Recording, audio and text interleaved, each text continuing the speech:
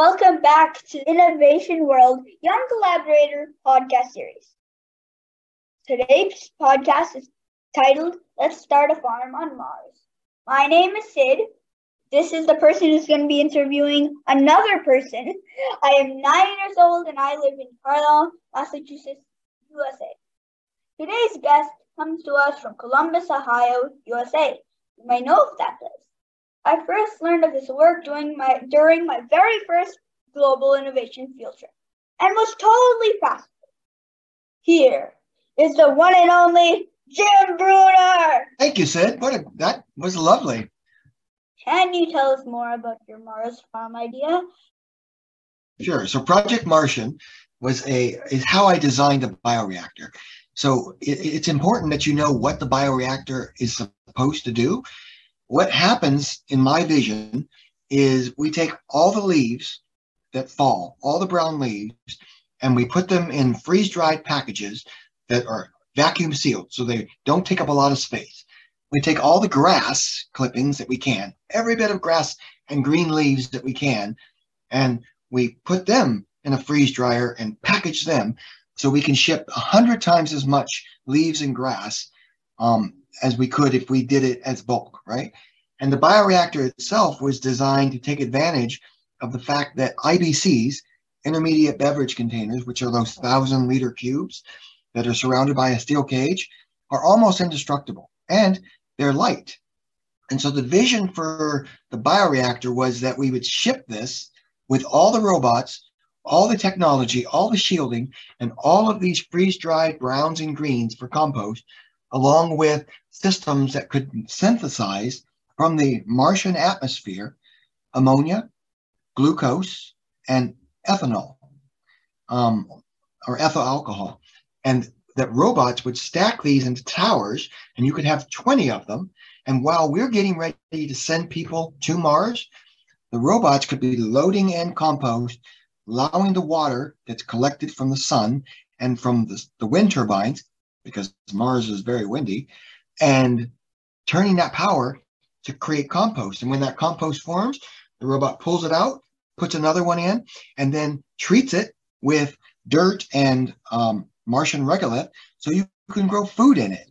And by the time that the Martian settlers were there, there could be a huge pressurized dome filled with breathable atmosphere and lots and lots and lots of food growing that was produced literally as a partnership between the Earth and Mars, robots and the sun, which still produces energy as far away as Mars is, and the winds on Mars are 100 times more powerful than they are on Earth. So turbines are a no-brainer. And that was the vision. That's what the bioreactor was. And that's why I called it Project Martian, because it was my solution to how we're going to feed people and make water for people who are going to be living on Mars eventually. You don't have to do it all in one day. Do it over 2 years. While you're shipping people from the planet to Mars, these robots should be making growing environments. So people arrive on the planet with food ready to go and systems that are ready to make more food on demand. That's it. That was Project Martian. So could you explain a bit more on how you're planning to get water from Mars? Because all of your Mars talk just reminded me of one of my old projects about getting water from Mars, and I was wondering how you're going to get water. I might have missed it, but could you explain a bit more about that? But you don't understand the relationship. All the water on Mars is going to come from Mars. I told you in the bioreactor this year, or not the biodome, we will be using solar power and electrolysis to separate out hydrogen and oxygen. Well, that's what we'll do on Mars. We will pull oxygen from the atmosphere. We'll separate it from the CO2, which is the large majority of the atmosphere on Mars is CO2. We'll lock carbon into the compost, and that leaves us free oxygen. We'll pull the hydrogen out of the Martian regolith. We'll combine those two things together again and again and again and again in a system that creates hydrogen and 2 oxygens, boom, water. we have the energy, we have all the technology, we will literally be manufacturing water from the environment, just like I'm doing here in the biodome this summer. That's how the system was designed to build water. It would just synthesize it from the planet itself. It's not hard. It's expensive because it takes a lot of energy. But turn that wind power into energy. Use your technology, use your understanding of electricity and put pressure or current behind it, and you can make a lot of water and oxygen, and you can fill that dome with breathable atmosphere and fill those cisterns underneath that dome with millions of cubic liters of water. Done. That's how I plan on doing it. Okay. That's an interesting explanation. Did you know that there was some research a few years ago about something about Mars having polar ice caps? Have you considered that as a variable to this? Certainly, I have. But the problem with that is the same problem we're going to have here in the world today. In places that are normally frozen, there is a substructure of ice underneath the ground that's called Arctic melt. It has another word. It is it's a desert called tundra, and when you take that ice out, the soil collapses and it becomes unstable. We don't know what that water is doing on Mars, and it's in a very inhospitable location. There is water in the soil of Mars, but it's frozen into the soil because it's so cold there. We don't know enough about that. And if we were to dig that out and there was a very harmful pathogen that just happened to be able to survive there, I think we should do more research about that before we start pulling water out of the Martian regolith, not knowing what the side effects will be. It's called the law of unintended consequences.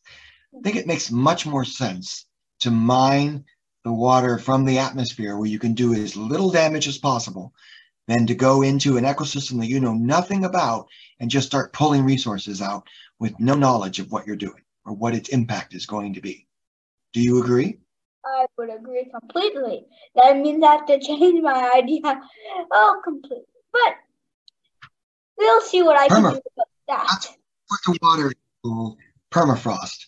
It's frozen in the soil, and it's melting now, Sid. It's melting now, and there are pathogens in that permafrost in the Arctic tundra and in the Siberian tundra. We don't know what the impact that's going to be. I do not suggest going to Mars and making the same mistake. I would agree completely. So, next. Any other What? questions? Yes, I have a few more. So, Okay. I really like the Martian movie. If you have watched that, you might know what I'm saying. Have you watched it? I've watched it multiple times. I own it. I've read the book multiple times. I loved Artemis. I love that author. Yes, that is one of the reasons I built the bioreactor, is because of Andy Weir and The Martian. Okay. That gets to say that you like it too.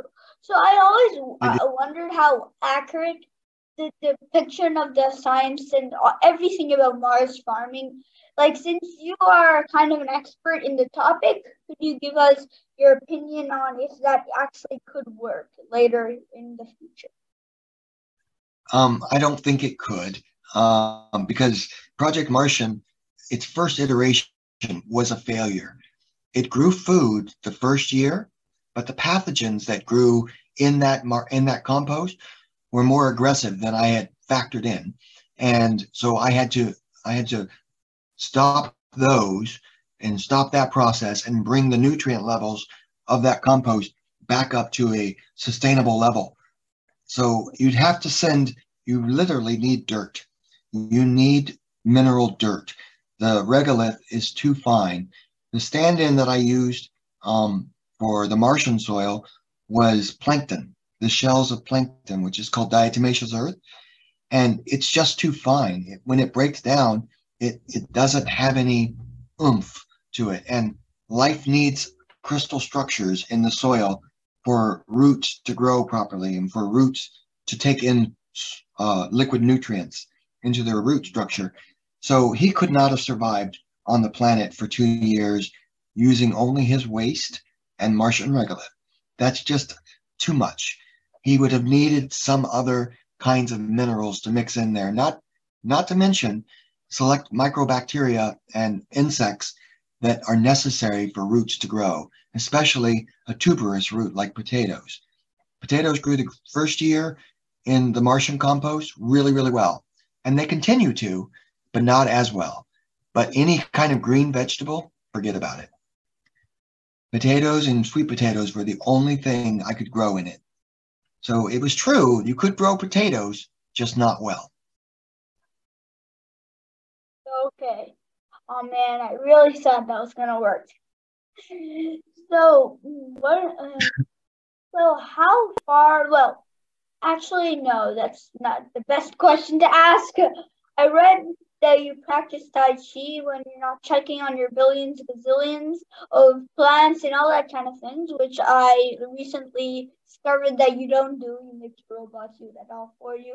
Could you tell us, our audience, how that helped you and how that may be helpful to them?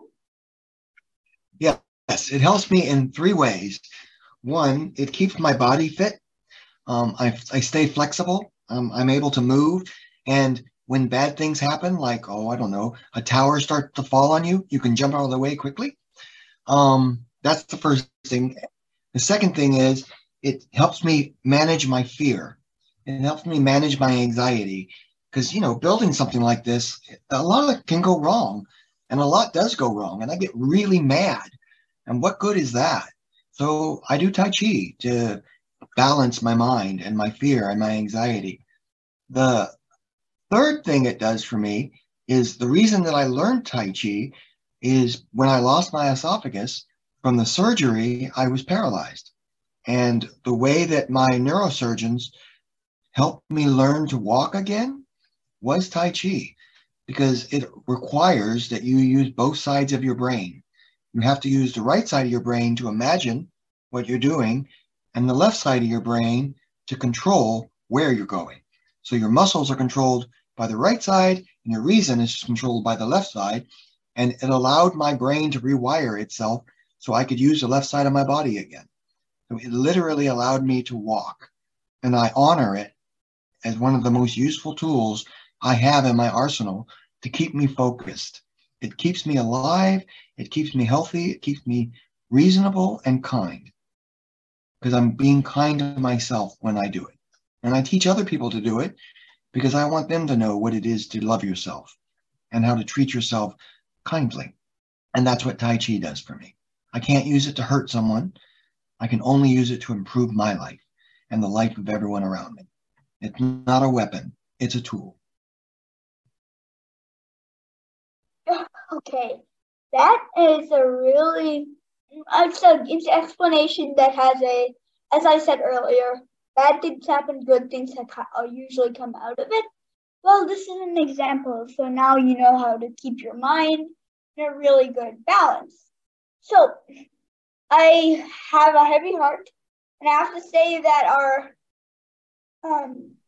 this podcast episode has ended. I know our listening audience has thoroughly enjoyed learning about all of your work.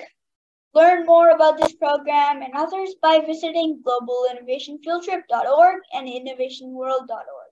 Thank you for joining the Innovation World Young Collaborator Podcast series. This is Sid, signing off until next time.